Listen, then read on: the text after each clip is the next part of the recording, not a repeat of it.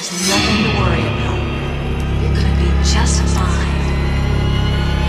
She just goes a little mad sometimes. We all go a little mad sometimes. Do you know what the most frightening thing in the world is? It's fear. Whatever you do, don't fall asleep. Be afraid. Be very afraid. They mostly come at night. Mostly. I'm scared to close my eyes. I'm scared to open them. I'm gonna die out here. Why don't we just wait here for a little while? See what happens. What an excellent day for an exorcism. I am Dracula. We have such sights to show you.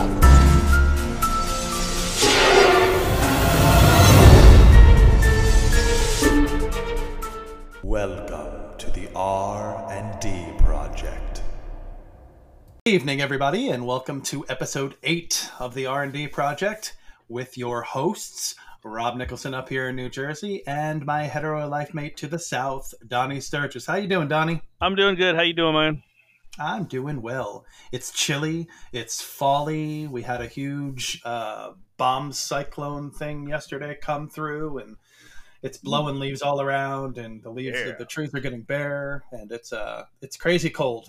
It's good. It's even starting to reach down here in Southern Virginia now, which is nice because usually we're still like in 80-degree weather like all the way into November. So this is a nice change of weather.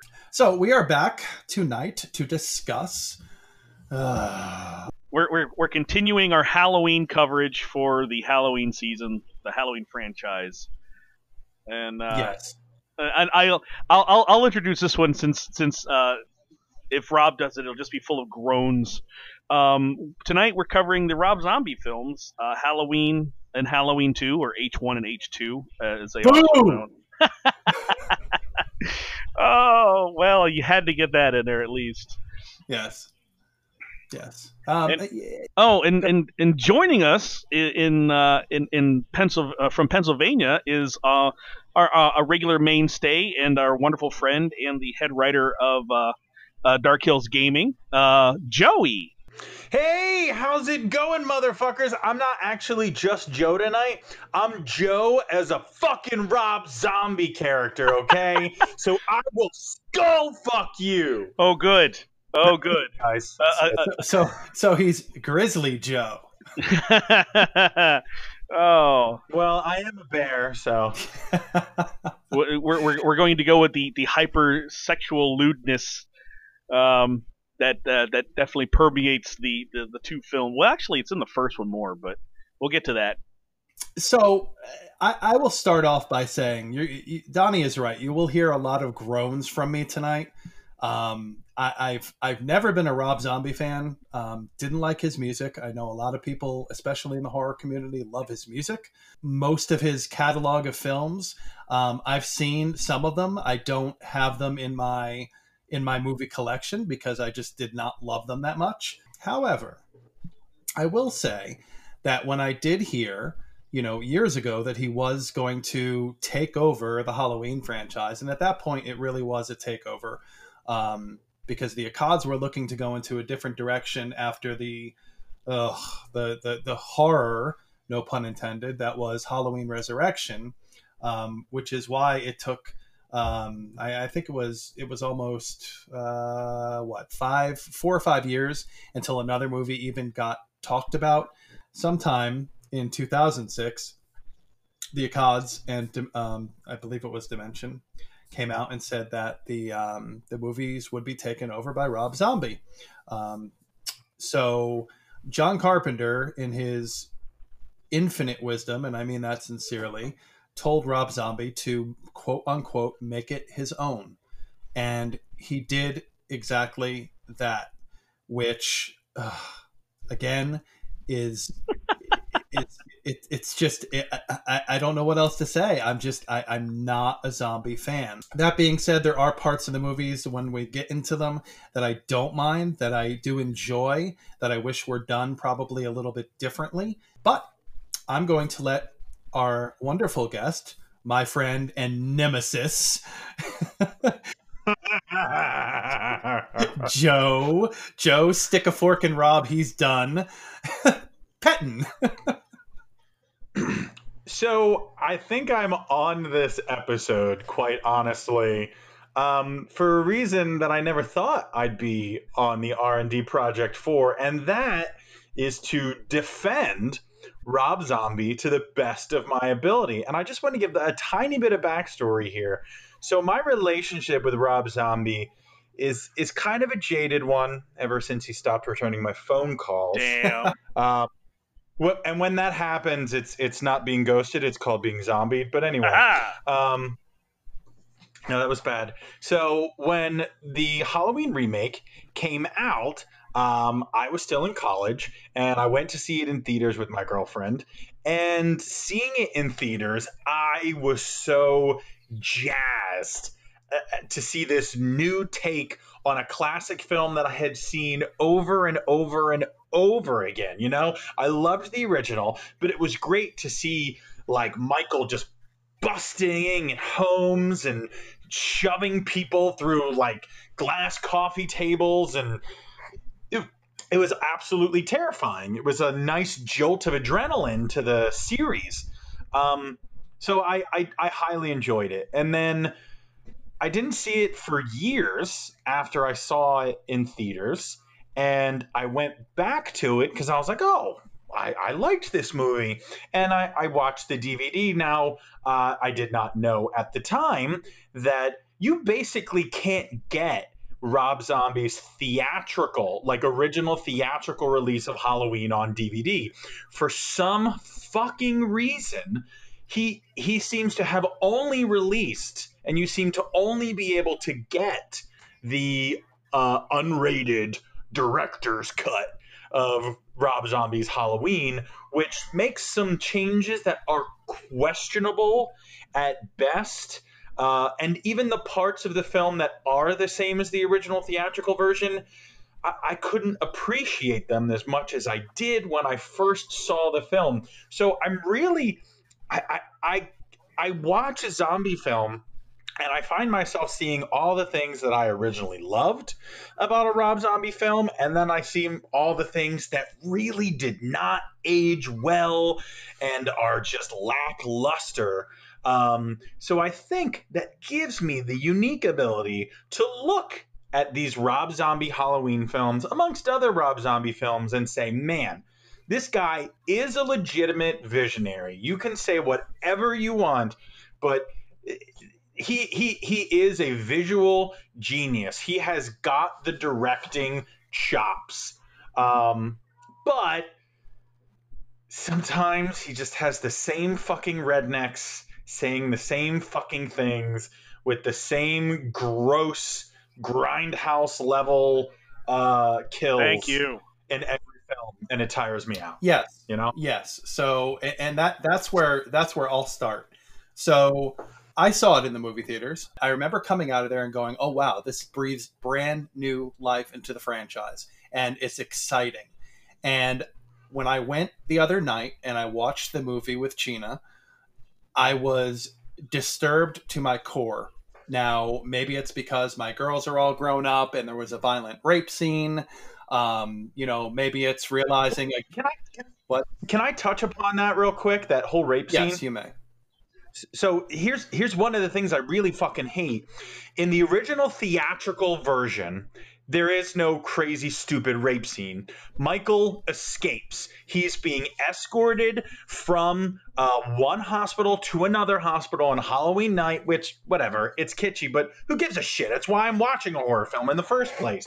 And he escapes It's this intense, almost action level scene where he manages to like break out of his cuffs and he starts killing the cops around him and he's like fucking using them as shields. And I remember watching that in theaters and being like, oh, this is fun. This is what I want in a fucking remake. You know, I want to actually see Michael escape.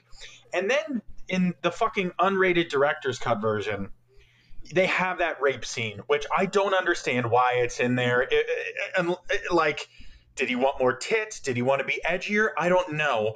But these two, like, janitors or whatever the fuck they are working at Smith's Grove Asylum decide to rape a woman in Michael's room and leave the door open. And it is the dumbest way for the greatest psychopath in horror movie history to fucking escape. Agreed. I don't know why they do that. I don't know why they think they should do that. The only reason they do that is because they're fucking Rob Zombie characters in his unrated fucking version. I hate it. Right. I hate it. And it's one of a number of changes made that I wish I could just fucking watch that theatrical version, you know.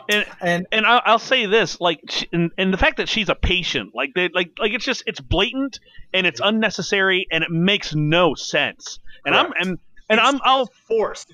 I'll establish myself right now. I've never seen the Rob Zombie movies or Rob Zombie Halloweens until this week. When I heard, I love Rob Zombie's music. I actually love him as a musician. He's okay. I love him as a person. He's a good guy. He is. He did an episode when MTV used to do that. Well, what was it called? The fan show, a Fanatic show. There was one where it was like a 13-year-old kid or something wanted to meet Rob Zombie because he was a huge fan. He was into horror movies. And his mom was there, and Rob showed up, and Rob was really sweet and wonderful and nice and really like just this kid all lit up, and they were talking about horror movies and all this stuff, and I was like, oh, that's really cool, because before that you're just all like, you're okay, you're the more human than human guy. It doesn't give him license to do a scene, especially like that. And I lost a little bit of respect for him. And let me tell you something. So I can watch I Spit on Your Grave, which is the second most now disturbing rape scene I've ever seen in a movie. And I don't remember seeing a lot of them, but I do remember I Spit on Your Grave. But that rape scene had a point because it drove the movie. We could argue that all rape scenes, I mean, they're really just a cheap way of driving the plot.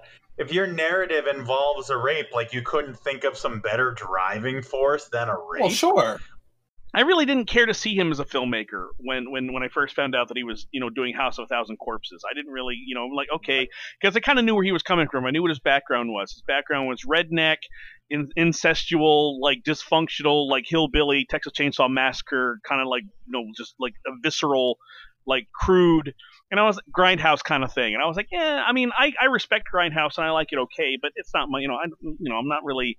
So first couple of movies that he put out, House of Thousand Corpses and everything, I didn't really care for. And then when they said he was taking over the Halloween franchise, I had no interest. I had zero interest whatsoever.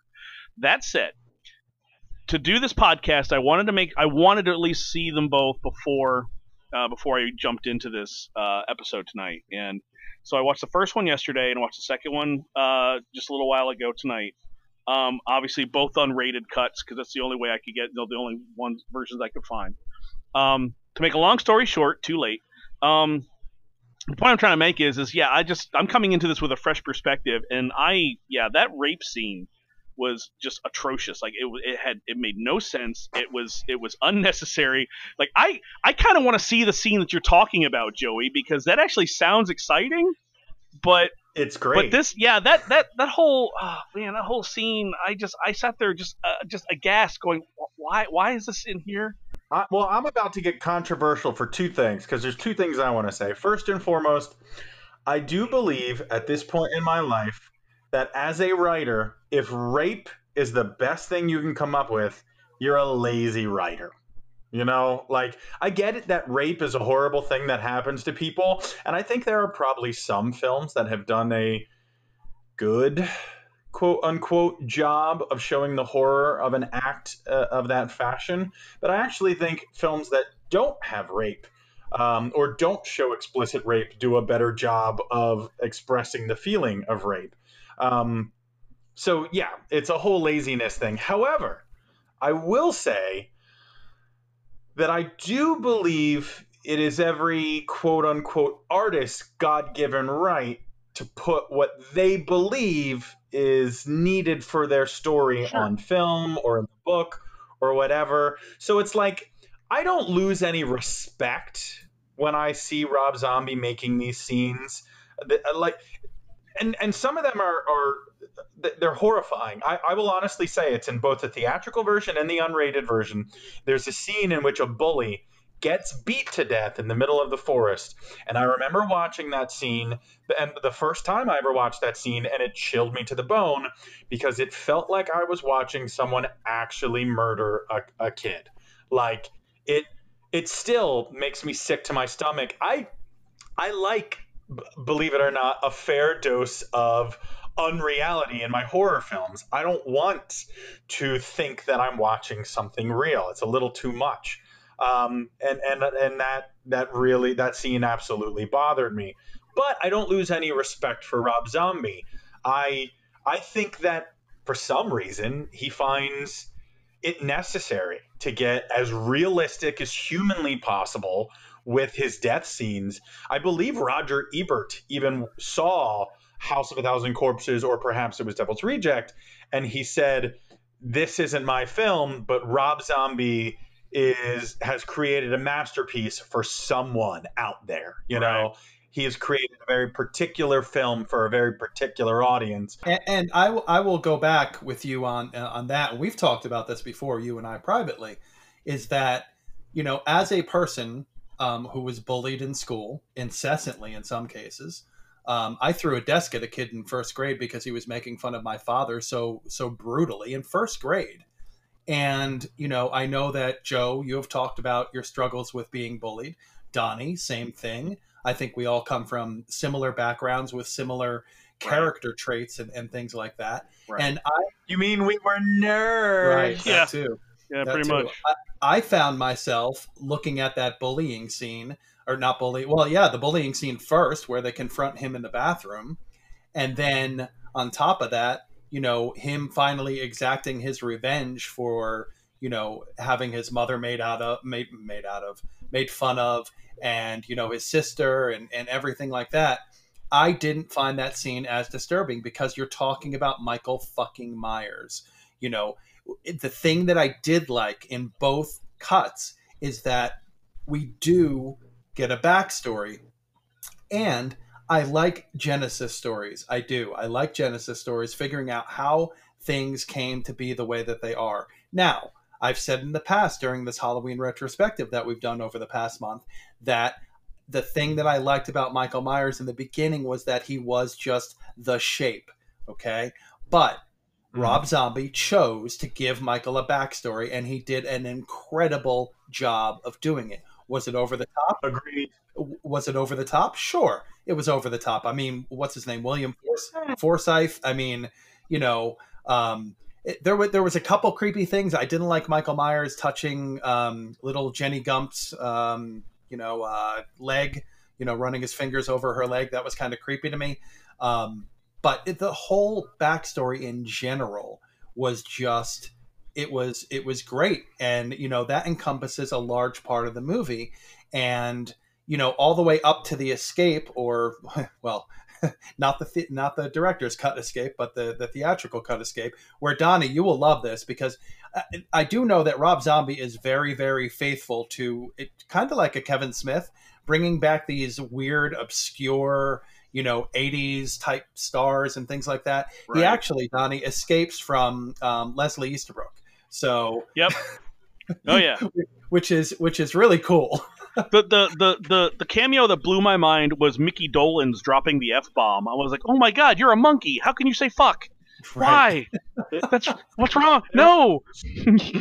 There are so many good horror alumni in the Halloween film. I mean, not even just the regulars, like Sid, you know, we've got Sid, may he rest in peace, as the grave caretaker. I I believe Bill Moseley is in there. I love that fucking Clint Howard and Udo Kier are just there in a scene. Right. You've got Richard Lynch as the fucking principal. Dee Wallace is Laurie's mom, or adopted mother. He does such an amazing job of, like you said, Rob, like getting these people and pulling them in. And you know what? While we're on the topic, I have to say, I honestly think one of the best things he did was he took young Jamie Lloyd and repurposed her into a teenager in this movie. I thought that was one of the best callbacks to the original series. Sure. He was saying, yes, this is my movie, but we still are paying homage to the original. And I will give you that too. The only the only thing that was weird for me at that point, even in the theatrical cut, was seeing Danielle Harris nude. Because it was odd knowing in my head and trying to make that disassociation that, she's little Jamie Lloyd and now she's saying, do you want to fuck me, to her boyfriend, which is just, it's weird to me. But yeah, I mean, overall, her character, the fact that she survives the night in this version, again, I thought she was very good. I mean, she was convincing, even though she was 29 when she did this movie. She was convincing as a high school teenager. Well, she's tiny, so that helped. Yes, absolutely. But yeah, there's certain things in this movie that I really, really like. I mean, I love watching Michael go after the Strode family. Busting into that house and killing the dad and then going after mom is just amazing. It's absolutely, it's a great scene. And I love angry Michael Myers. Angry Michael Myers is a good thing. Could have done without the beard and the weird toes and all that other crap. But, I mean, that harkens back to what you were saying earlier about the rednecky. There's a very rednecky feel to all of Zombies movies. Very. It's not just that it's rednecky, it's that the rednecks are always the biggest pieces of shit in the world. And that's a nice segue, because I want to go back to the opening scene. So I'm in the I'll say first of all, I actually liked the second movie better than the first one, which I'll get into here in a bit. But boo, the first, and but I have my reasons. So the first movie to me was basically Rob Zombie wearing a John Carpenter mask and making a Halloween movie. The second movie was Rob Zombie being Rob Zombie and going, look, I'm going to do my own thing with this now. I'm going to make it my own. And that's one of the things I loved about it. He got ballsy. Not all of his decisions were good ones. The white horse that whole thing was bullshit. It was complete crap. It was symbolism that he had to explain in a title card at the beginning of the film. That's not symbolism. Right. That's superliminalism. And so, but like what I didn't like about the first one was it was this weird middle of the road. Like, I want to try to do some different things, but I also kind of want to be like the original. And it's kind of like oh shit, what's the other movie I'm thinking of off the top of my head? It's kind of like the problem I had with the remake of Ghostbusters. I like the remake of Ghostbusters. The problem is that in both cases, I feel like there's this battle going on between trying to make it something different and unique, but then trying too hard to make it like the original. And so you have these two different warring factions going at it, trying to make it one or the other, and it's not cohesive enough for me. And so one of the problems I had was that the redneck family background, like, it's like I've seen that a million times, and it's like, okay, you have a shitty trailer park trash type family that treats your character like shit until he becomes a serial killer. Okay, all right, whatever. But the problem is it's an hour before we even get to the serious meat of the Michael Myers stuff. We get this whole backstory that takes way too long. The scenes between Loomis and young Michael in the hospital they could have shortened that up quite a bit. That's way too long. I got bored. I was starting to yawn. This is where we disagree, and it's like I get what you're saying. You're not the first person to say that. It is an hour, like you said, of Michael's backstory. It tries to make him more real. That stuff in the first hour is some of the stuff I like most. Not so much the kills, but like Loomis attempting to reach Michael, seeing Michael's mother go through like these ups and downs of torment as she realizes her son cannot be reached. Those are some of the things that affect me the most, because I feel like Zombie took a character that was, and I don't say this in a bad way, but, the original Michael Myers is 2D. He's evil, and that's fine by me. He's supposed to be evil. But Zombie said, all right, let me see if I can take that character and make him real. And he made him as real as he could. It still doesn't make perfect sense, but what I find most interesting is what having a child murder your whole family would do to the people around him, Sure. And seeing the struggles of Loomis, played by Malcolm McDowell, who's a great actor, and I think who does a great job of picking up for Pleasance.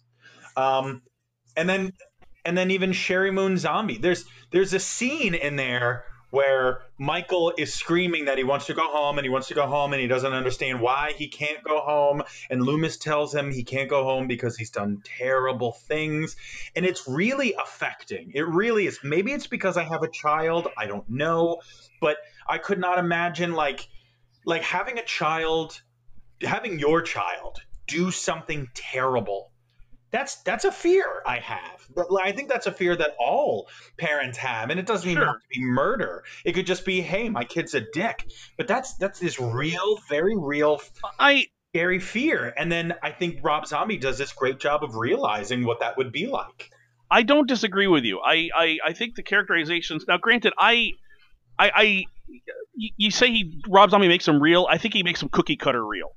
Like he's just like, oh, here's the basic template for what makes a character real, and let me just put it right there where it belongs. Hey, everybody, trashy home life, whatever.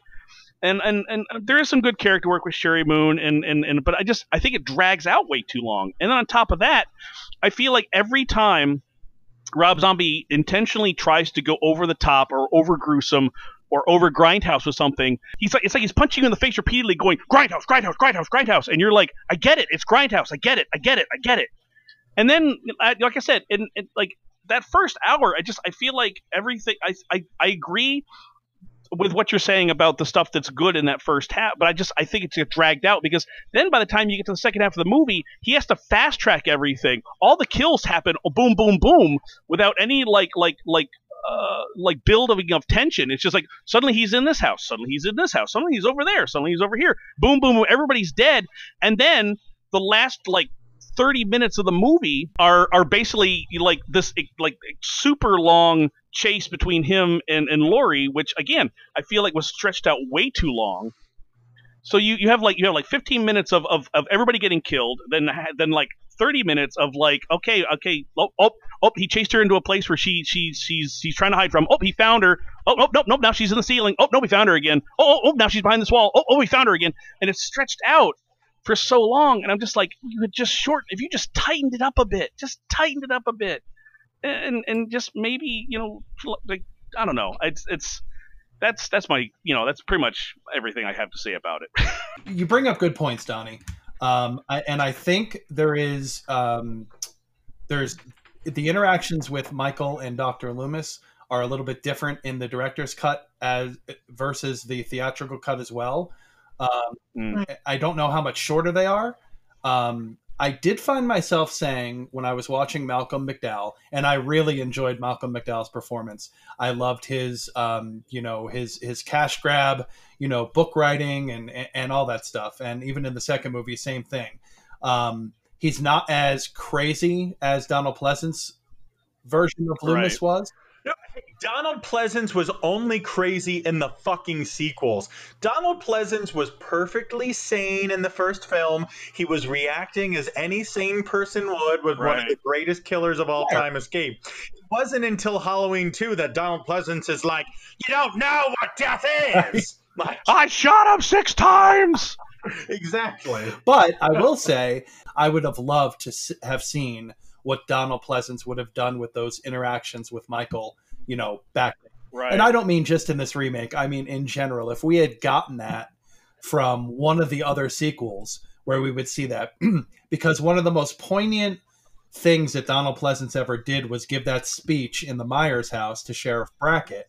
That was Donald Pleasance's strength. I mean, he was a film actor, but he was also a proper thespian. Yeah. He didn't need to show us his interaction with Michael. He could tell us, and we were riveted. Yes, and I agree with that. I'm just saying that I would love to see what he would have done with that. Agreed. Yeah. I agree with you in some ways, Donnie, and not in another, because I do like those interactions. It's funny because they really compress a whole bunch in the first 10 minutes of the movie. Like, he killed a rat, and the stepdad apparently is attracted to the sister, and we know that he's all beat up for some reason, which maybe was a fight with Michael's mother, and all this weird shit just kind of compressed. Right, compressed into like 5 minutes, and then we get the brutality of the kill, and then it just floats on. There's a weird montage with a brilliant song, "Love Hurts," which actually fits the mood perfectly. Well, Rob Zombie, being a musician, does a really good job of picking music for both these movies, I think. And I agree. I love the cover of Mr. Sandman. I think it's perfect. Yeah, it's pretty good. And another one of those, throwbacks. They also filmed in South Pasadena, in the same basic neighborhood where the other movie was, the original movie, was filmed. Rob Zombie knows his shit. I think one of the reasons I want to defend Rob Zombie so much is people just go out and they're like, Rob Zombie's crap. He doesn't know what he's doing. The man definitely knows what he's doing. He has carefully crafted an empire on music and really fucked up horror. He may not make your favorite horror film. He may not make a horror film that you like at all, but he knows his shit. He knew everything there was to know about Halloween. He still does. He knows everything there is to know about old horror films. The man isn't just a fucking aficionado. He is a goddamn encyclopedia. And that's one thing I absolutely want to stick up for. He gets the shots right. He gets the locations right. I think a lot of the time, like in that first film when he's aping some of those scenes, he gets the feel right. He takes those scenes and he just adds a little bit of fucking rocket fuel to them. Okay. I will say this. I will definitely agree with you on that. Both movies are beautifully shot. The cinematography is amazing. The angles, the lighting. I will say that both movies are beautifully shot. Yes, absolutely. Here's another plus I'm giving to Rob Zombie's Halloween films, and it's that the teenagers seem like real teenagers, which is something that I don't think we ever got in any Halloween film until Rob Zombie.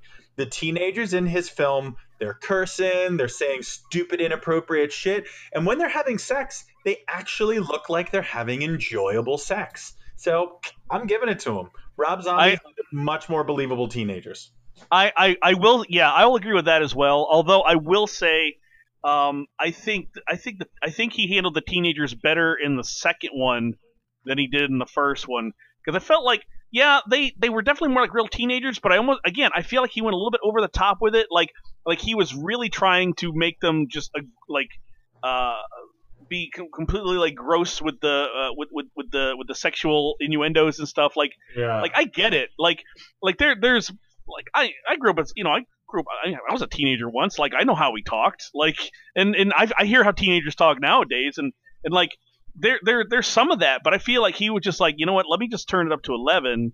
And then, but in the second one, I feel like he was like, 11 was a little bit too much. Let me dial it back down to 9. And I was like, okay, now that's just more like it. But overall, I agree. I think his depiction of teenagers was dead on, which is one of the things that I did like about both movies. The teenagers in Halloween 1, they were, besides this one, the only really believable teenagers that I've seen. Not as believable as the teenagers that were in Rob Zombie's remake, but I mean, one of the reasons for that was Deborah Hill wrote the dialogue for the girls in the first movie, Right. and it was a little bit more believable that way. The teenagers in Halloween 4 and Halloween 5, Halloween 6, Resurrection, whatever, no, just no. So I 100% agree with you, Joe. The other thing that I loved, and it goes to Zombie's vision, it goes to Zombie knowing what he was doing, was, like I said, the neighborhood. But the Myers house finally looks sort of, at least more than most of the other houses, besides Halloween 6. It looks like the Myers house again. It's believable as the Myers house. So that was good. But people love the mask in this movie. And again, it is not that Michael Myers mask. I'm gonna hop in here.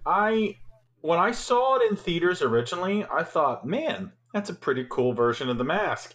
And then I watched it recently, and I was like, man, that sucks. Like, yeah, it feels almost like a cartoonish There's version. a weird thing that I've noticed, and over all of the sequels, besides 1 and 2, is that for whatever reason, depending on the lighting, you get a different emote from Michael Myers and the mask. Whether that's because there's 4 or 5 masks or 6 masks when they're doing a movie, or whatever it is, there is a definitive lighting thing that affects the way Michael Myers looks. Now, like in the first kill scene, in the rebootish part of Rob Zombie's Halloween, you see Michael put on the mask that, the boyfriend was wearing and whatever. Cheesy way for him to get it, but is what it is. And he puts it on. Look, I'm sorry. You can't say cheesy way for him to get it when in the original film, Michael stole it from a hardware store. All right. Oh, yeah, he should have stole it from a Halloween store, not a hardware store. But, I think Woody Harrelson should have just handed it to him. But when he puts on that mask, if you watch when he's coming down that hallway as Judith is sitting there like crawling to her death, which it's a very intense scene. It's very good. You have angry Michael Myers again, and it just looks weird. Same thing happened in H2O when Michael shoots his head over to the camera and he looks angry, and it's just a weird thing that they still have not solved in any of the movies. I think the newest movie, the direct to Halloween 1 sequel that we'll be talking about next week, I think that does a much better job over any other movie of getting the mask right. But, Donnie, Right. You talked last week about masks, and, or was it the week before? It doesn't matter. It was last week. But you talked about that, and like, holy fuck, we're making a $15 million movie, or we're making a $30 million movie. Can someone go back to Don Post, or for Christ's sake, find the original mold or something like that to a William Shatner mask and make the fucking mask? It's not. That's because it was originally an accident. They weren't even really trying. If you talk to, it was just like, well, a little bit here, a little bit here, there. Now you're done. Now you've got a mask. It was such a happy accident that it was hard to replicate. But the mold of the I've seen the Don Post William Shatner mask, which has not changed in 40 years. It has not changed in 40 years. I don't know what they're doing to not use that mask as a starter again. I just don't get it. I think every movie tries to make it its own, and they don't fail miserably because at the end of the day, it's a white fucking mask with weird hair. But I don't know. They feel pretty fucking miserably in Halloween 5. Yes. Oh God. I honestly, I don't think it's that hard to like you can't get every single solitary part correct. But come on, by the time they were doing the sequels, you can do prosthetics, you can do things like the way the masks look in the sequels there's no way that you couldn't have at least done a better job than what they had. You know, if you took pictures, photo stills, I'm sure there was plenty of photo stills that they had, you know, on hand, or just take a look at just run the old movie and take a look at it and go, okay, I need a sculptor to try to sculpt what this is. Because I guarantee that even in, you know, the late 80s, early 90s, you probably had sculptors that could take a look at that Myers mask from the first movie and be able to sculpt it almost perfectly, make a mold out of that, and then make a mask out of it. But no, they were just like, Here's something that, you know, I was just thinking about as you were talking. And that's, so in Halloween 2, he burns to death, not to death, but he burns, and that's it. In Halloween 4, there's a very specific scene with Jamie Lloyd in the you know, Walgreens or whatever, the Dollar Mart, and he picks up the mask off the shelf, which, number one, is weird because everybody knows what Michael Myers looks like. Why would they be selling his replica mask in the store? But so technically 5 and 6 and H2O are working off of that mask, not what Michael Myers originally looked like. Fair point, right? But Zombie went back and made a new movie. So, but in an interview with him, he actually said that he was leaning towards not even having the mask and having him use those you know, paper mache masks that he made, which would have been an interesting take. But at the, you know, towards the end, he decided against it because the Michael Myers mask is iconic. So, but still, it's like I don't know. It's the masks have always been a problem, but you know, I again love the beginning of the theatrical cut. I love the brutality of Michael Myers. There are certain things that I don't, you know, have a problem with at all. The end of the movie seemed very rushed until the final girl scene with Laurie. I do like the little touch that they did give it there. It just took too long to get there, you know, with the picture and him trying to explain who he is, and, you know, and then basically getting his heart broken by Laurie at that point, and, you know, flipping out. And in this movie, we only have to see him get shot 3 times. So I shot him 3 times. Doesn't have the same ring to it. But yeah, I mean, you know, Michael Myers is actually a more sympathetic character in this movie because you saw how, you know, his mother abandoned him by killing herself, even though he was already in a mental facility. You know, Dr. Loomis gave up on him, you know, after trying for so long or whatever, but he gave up on him. And then at the end of the movie, you know, Laurie's like, well, you know, fuck you. You killed all my friends, and I don't care if you're my brother, my uncle, my cousin, it doesn't matter.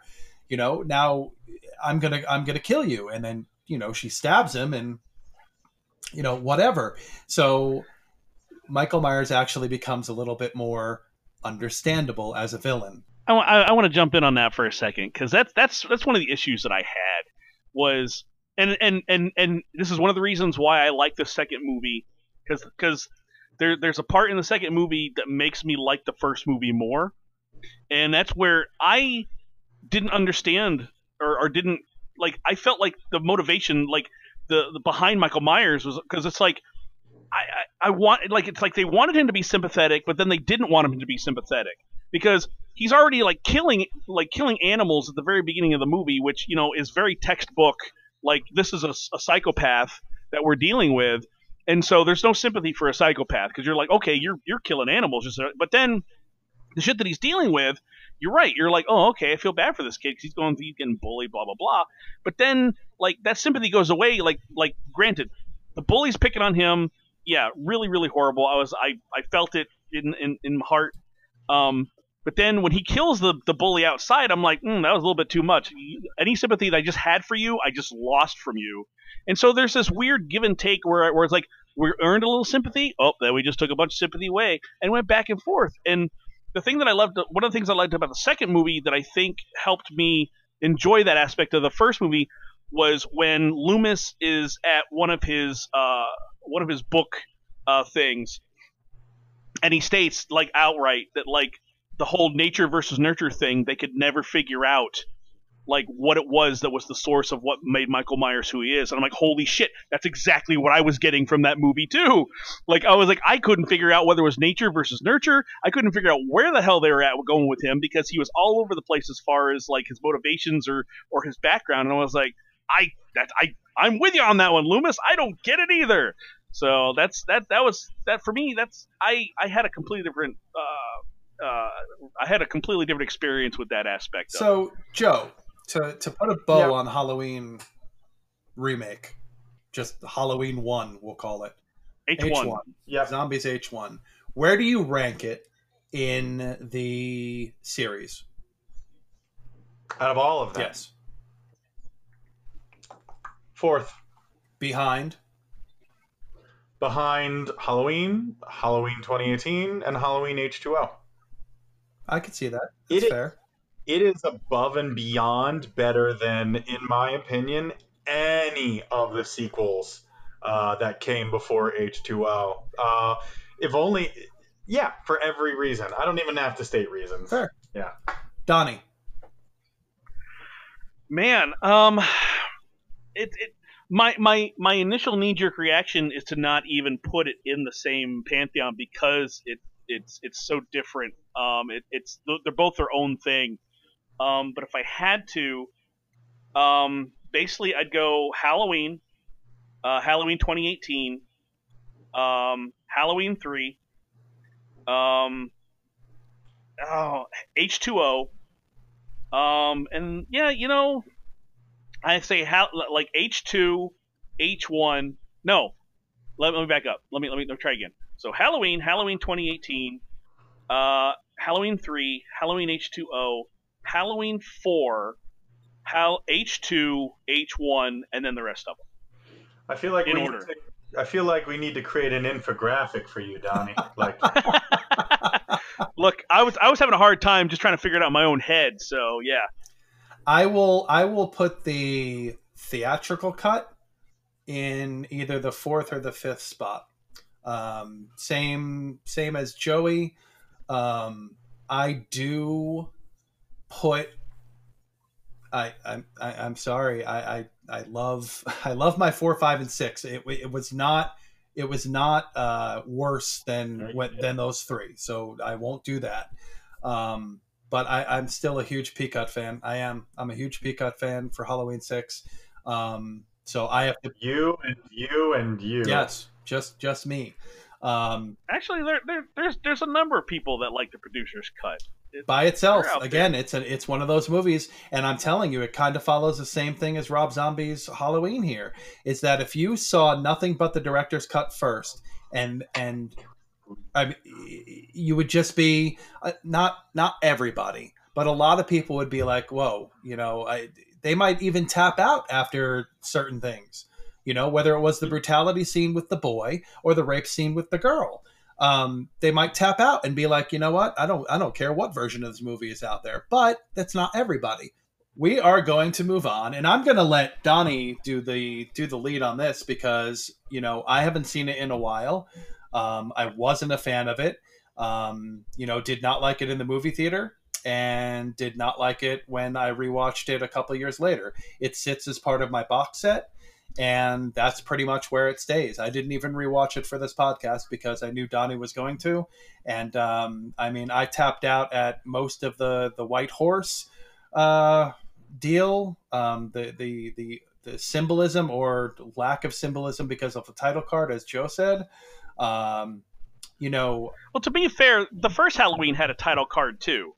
So I think he was trying to go with like the mirror. He was trying to mirror the first one, kind of go with the rhyming couplet kind of idea. But you're right, like it was way too on the nose. That said, so I just finished, like I said, a couple hours ago, I finished watching H2. The only way I could find it was on YouTube because nobody has it for rental or for streaming. So, and I didn't want to buy it just for the I didn't want to pay $15 for a movie I was going to watch once for a podcast. So, I'm willing to take a bullet for you guys, but not maybe a rubber bullet, not like a full real bullet, or maybe like a blank. I don't know. Anyway, so first of all, the first thing that I noticed is like I said, I think I like H2 more than H1, and here's why. First of all, I think it was better. I think the pacing was better, with the exception of the party scene. I feel like again the parties like that's another. The movie could have been shrunk down. It could have, there was some fat you could have trimmed off it. The party scene where you see Laurie, going out dressed as the Rocky Horror characters, and him constantly cutting back to that took way too long. The White Horse stuff, yeah, obviously, I think that's universally understood as being just bullshit. But the thing I liked is, I liked the way it opened. I liked the pacing of it. I liked the continuation of the. I thought the character building in this one was much better than in the first one. Partly because you kind of already introduced them in the first one anyway, so there wasn't really you could do character building and not have to get in the way of yourself. And of course one of my favorite things is I liked the fact that for this one, because like I said, in the first one, Zombie was basically he was making a Halloween movie with a John Carpenter mask on. And this one, it was like no holds barred, all bets are off. I'm going to do this my way. I'm going to take it a completely new direction. I'm going to Rob Zombie the fuck out of this shit. But although I will say he did kind of pull back on the grindhouse aspect of it a little bit, which I actually appreciated more. It felt more spiritually or tonally like a Halloween film, even though it went in a completely different direction. And then on top of that, like I loved there's aspects of it because at one point. And I guess your results may vary because there's about 3 different story or character arcs in here that just kind of are like vying for attention. One of my favorite parts was the book aspect. I loved what they did with Loomis. I love the fact that Loomis was a completely different Loomis at this point. He's drunk on fame. He's got his book. He doesn't even deal with Michael until the very end. I love that. I love the way Malcolm McDowell plays him at this point, like a pompous ass. And I love the fact that at the heart of the movie, or one of the hearts, this house has many hearts. One of the hearts of this movie is how this book affects everybody in the fucking movie. How the book affects Michael, how the book affects the sheriff, how the book affects Laurie. How the book affects fucking Loomis. I love the fact that almost not at the beginning, but by the time you get halfway into it, like the movie becomes about how does this book deal affect everybody in the film? And I kind of like that aspect of it. I kind of wish that had been more of the driving force. But I loved the kills. I loved, like I said, the White Horse stuff was just complete awful bullshit drivel. I understand. Like I will give Zombie props for having the balls to do that because that's what he does. He does symbolism and shit like that a lot. And so I was like, yeah, I get what you're trying to do here, and it's definitely very zombie-ish, but it just doesn't work in this context. But overall, I do like how it ended. I like the fact that Laurie, was set up to be the killer. A very Friday the 13th new beginning of them. Oh, okay. See, this is where I gotta jump in because honestly, that is one of my biggest problems with H2. And there are a few problems. For instance, as much as I love Malcolm McDowell, I feel like he has the same arc he had in the first film. I'm a psychiatrist. I did this for money. Now I've realized I've hurt people. Now I'm trying to make amends. I feel like he did that in the first film. I feel the film H2 is intensely boring at times. I think it was stupid to have him eat a dog. But my biggest issue, my absolute biggest issue, is Laurie actually Michael thing? Like, none of it makes sense. None of it makes any sense. If you watch H2 and they have that last shot, it doesn't make sense for Laurie to have been Michael at all. Does that mean Laurie was wandering through a field when a bunch of guys came up and started beating her with a bat? Like, it doesn't make sense if Laurie is Michael. See, I don't see it that way. I don't see that Laurie is Michael. I see that because they have that family connection, because they're clearly setting up the whole time that there's this psychic link.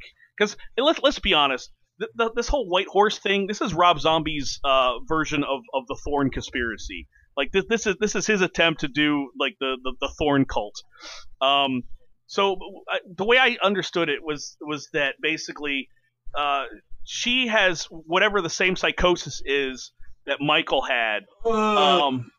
And that there was some type of weird psychic link between it. I'm not saying it's good, but that's just the way I interpreted it. And that so basically basically it was his way of saying, oh, there's a curse on the family, and now she's inherited the curse. The curse on your house.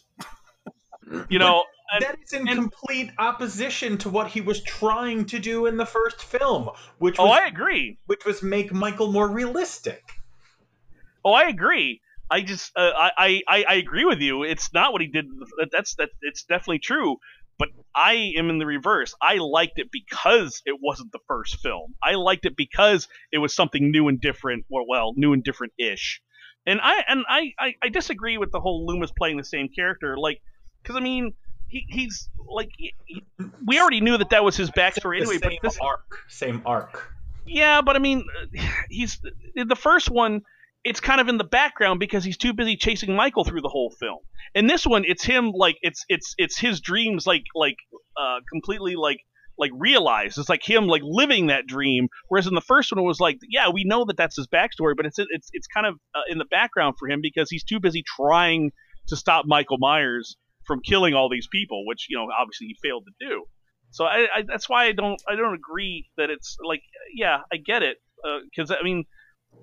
That's who he is. But at this point, like I love the fact that they, instead of making him, chase, because that's for me the repetition is having him chase after Michael movie after movie after movie after movie. That's a boring repetitive character arc for me.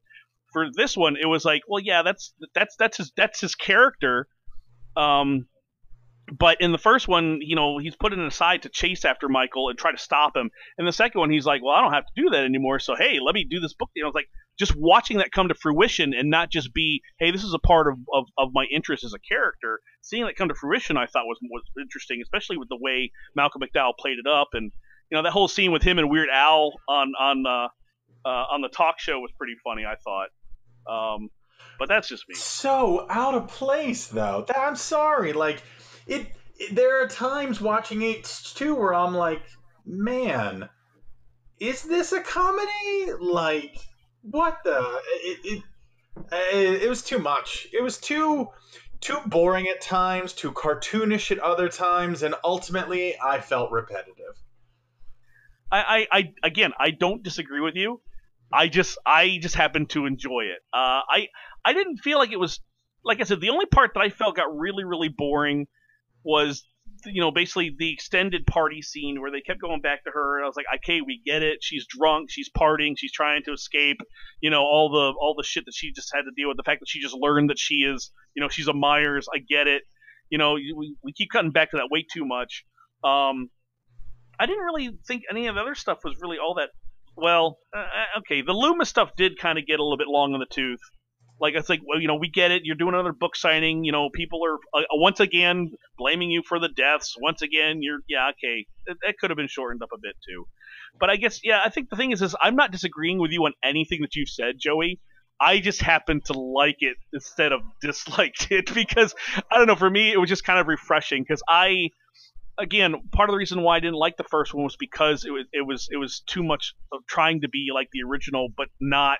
Like I said, you had these two different mindsets fighting for control. Is it different? Is it the same? This one, it was like, we're going completely off the rails. Fuck it. We're throwing anything in the wall and see what sticks. And I'm like, yeah, it's not a great film, but I had fun with it.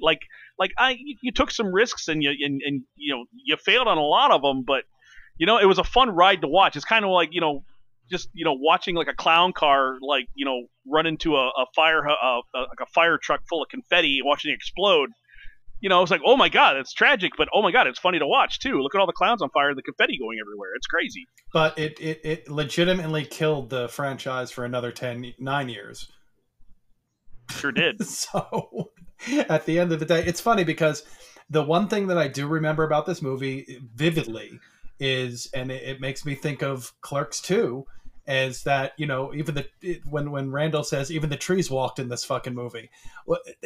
Michael Myers is constantly, he's just walking and walking and walking. Hey, look, here's Michael Myers walking. Now there's a truck. In a field. In a field. He's just walking through a field. How big is this fucking field? 365 days long. That's how long. Hey, look at everybody. I will say at 10:27 on Thursday night, October 17th, Joe and I agreed on something. Well, here's a question I want to ask about H2, because one thing Rob Zombie tries to do is he tries to have his cake and eat it too. He doesn't remake Halloween 2, but then for the first like half hour of this film, he kind of does. Right. I'm curious. Do you guys think that hospital stuff actually happened later in the original Halloween night and then Michael disappeared? Or do you think that was all Laurie's dream? I think it was all Laurie's dream. Okay. That was my interpretation. Because the way she keeps explaining it is that, basically, because it cuts to her walking down the street, basically right after the events. Oh wait, I might be, man, my brain. But I mean, yeah, let me back up. So that was my interpretation, was that basically all of the extra stuff in the hospital was basically a dream. I honestly thought, but like I said, the way she keeps explaining it is that, basically, she shot him, and she doesn't really mention anything outside of that dream about, him coming back. Whenever she's asked to explain it, she goes, well, his body wasn't found, like it wasn't there. Doesn't really make mention of anything that happens during those hospital sequences. So I think that was all in her head. I think that was something she was dreaming, because of the trauma that she had gone through. Yeah. I mean, I can get behind that as well. And knowing Zombie, I mean, that may have been kind of what he was going for. I know the behind the scenes documentary for the first movie is like 4 hours. I don't know what the second one comes in at, but I know that I haven't watched it. Maybe I'll go back and watch it, or watch, something with the director's commentary. I go along with Donnie, that was just a dream. Yeah, I guess it was just a dream. I kind of like to think that he came back. Like I kind of like to think that he woke up in the ambulance and he was like, "Oh shit, it's still 10:30. I've got plenty of night left." And then he made his way to the hospital, but by the time he got to the hospital, he only had enough time to murder Octavia Spencer, who is in this movie. Octavia fucking Spencer is in this movie, and she's so much better than what she did in this movie. And I don't think that's her fault or Rob Zombie's fault. He's just, he's like a weird Spielberg of people willing to be in horror films. He puts them all in there. Oh, which brings me, you know what? I have to say, I really think the best thing about both Halloween films is Brad Dourif. Oh, absolutely. Absolutely. Brad Dourif is the MVP of both films. Yes, 100%. 100%. Both films where he comes across his daughter, he does an amazing job of acting, of being a real person. He's so fucking good. I will say this too, that was the other thing that I liked that elevated H2 over H1 for me, is the family stuff. Brad Dourif, I liked him better. Like I loved him in H1, but I thought he took that character and just, like, I loved that guy in the second one. I liked the way, even though, his daughter was being, kind of shitty to him, with the whole meat thing and how they would fight, like, he kept a good sense of humor, like he was trying to, like, be a good dad. Like, I loved everything about his performance in H2, even more so than H1, because it gave him a chance to really just kind of elevate and kind of, like, explore that more. But I agree. I think Dourif, even more so than Malcolm McDowell, I think Dourif is the MVP. Yeah. And as a footnote, I will also say that even though I think that the hospital stuff is a dream, that doesn't mean that I like that it's a dream. I loved that sequence. I thought that sequence was amazing. And so when it turns out later, or it seems later, like they kind of don't even allude to it at all, and her whole recollection ends at the end of the first movie, I was like, damn, because that sequence was amazing. I loved it. Yeah, and going back to Brad Dourif, what Zombie did with Sheriff Brackett's character was phenomenal. Charles Cyphers, I'm not taking anything away from him, In the original Halloween, I liked him. Yeah. He was the kind of prototypical 70 Midwestern sheriff type guy, whatever. Yeah. He didn't do a bad job, but Halloween 2, the original Halloween 2, he sees his daughter dead and then it's over. Right. Zombie fleshed out that character, who I think is a pretty important character in Halloween, and made it his own. And then Brad Dourif was just, he knocked it out of the park. He absolutely did, 100%. Oh man, when he sees his daughter on the floor in the bathroom in H2 and he fucking loses his Yes. shit. Mhm. Oh my god, that was heartbreaking. Like, oh my god, like his reaction is so unnatural, but in a good way. Like, because you don't necessarily know how somebody's gonna naturally react. Like, most people just automatically just go, no, but like his reaction is so unnatural that I feel like that's probably a natural reaction, because that you don't know how you're gonna react to something like that. You might start, flapping your arms and giggling hysterically because you just can't process the idea. So like it's such a weird reaction, but I loved it because it just seemed so raw and just so like unnatural. And it was so heartbreaking. Like he really drove that scene home, and I loved I him will for it. say that is it's a trigger scene for me. Obviously, I mean, people know that I lost my son. Sure. People Right. know that I was a lot of people don't know I was the one that found him in his crib that day. And Right. yes, that is as close to reality as you could possibly get. Obviously, it's a movie. Obviously, she was killed in the movie. My son was not Right. killed. My son passed away. But still, 100% visceral. And again, it's one of the reasons that Brad steals, so much of the movie. Now, that's not, taking anything away from Straight Outta Compton. Scout Taylor Compton. I thought she was phenomenal as Laurie in both movies. Very, very, very good for what she was asked to do, and she made the character her own. In the original Halloween, you had a Laurie Strode that was very virginal, very quiet and demure, and like even when sex is brought up, she's like, "Oh my god," blah blah blah blah blah. But Scout Taylor Compton's Laurie was not like that. Just a completely different Laurie, and again, it was another one of those things that I did enjoy about the movie.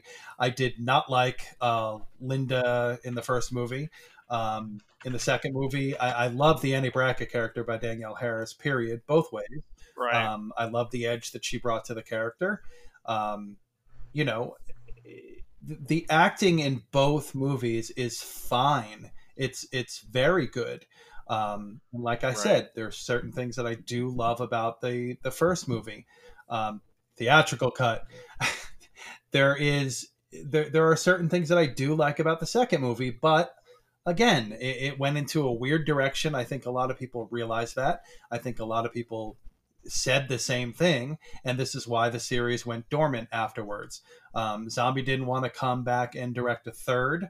They talked about doing a 3D movie. I don't know if they ever approached that subject with Rob Zombie, because I'm sure Rob Zombie would have laughed in their faces, if they brought up that with him. And he declined. He decided to go on and do his own thing, and he's talked about that a couple times in interviews since then. But again, it killed the franchise. And I'm not going to blame it completely on H2, but it definitely plays a big part in it.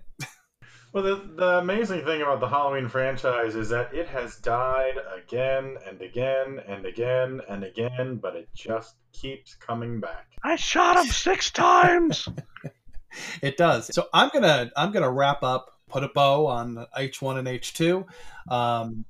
H2 is way down there. It's probably right next to Resurrection in my sequel list thing, or whatever you want to call it, my Halloween franchise list. I mean, that's pretty much all I have to say about them. H2 killed the franchise for a bunch of years, and thankfully it was redeemed, and hopefully the next 2 movies, which we will be talking about next week, well as the Halloween direct sequel, we will be talking about that next week, and I can't wait for that because it's a movie I really thoroughly enjoyed. But final thoughts, Donnie? All in all, and again, it might have just been because my expectations were set really, really low. You know, never really had an interest to see Rob Zombie tackle Halloween. I didn't care. I liked the original enough. I thought it was enough. It was everything I needed. I didn't need these movies. That said, I didn't hate them. I didn't love them. I thought they were okay. There was plenty to enjoy in both. Again, your results may vary, but there was a lot of stuff, whether it made sense or whether it contradicted the first one or not. There's a lot of stuff in the second one that made me love it over the first one. But at the end of the day, love is a really strong word to use. I just, I'll probably never watch them again. I watched them, for necessity's sake. And I'm fine. Like, I don't regret it or anything. I'm not going, oh my god, these are the worst things ever, because they really weren't. They were decent enough for what they were. But that's about it. Yeah, I called them abominations, and I will take that back. Mostly. Again, certain redeemable things for me about H1, redeemable for me, not redeemable for everybody else, redeemable for me. I made the mistake, as I said, about watching the director's cut, which, if you have a chance, don't watch the director's cut. It's the sushi argument. And that's what Gina and I call those people that tell you, Gina and I both hate sushi. We do not like sushi. Okay, look, guys, I gotta go. I can't be friends with Rob anymore. I just need But wait, we need your final thoughts before you leave. Get people that tell you, oh, well, you just have to try sushi at this place, or you have to try this bazillion-dollar sushi. No, we just don't like sushi. It's what it is.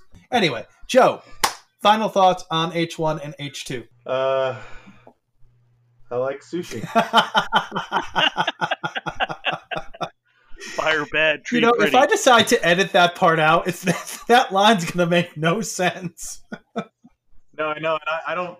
Yeah, you're right. Now you have to leave it in, and I'm not going to give any other final note because now I want you to leave that in.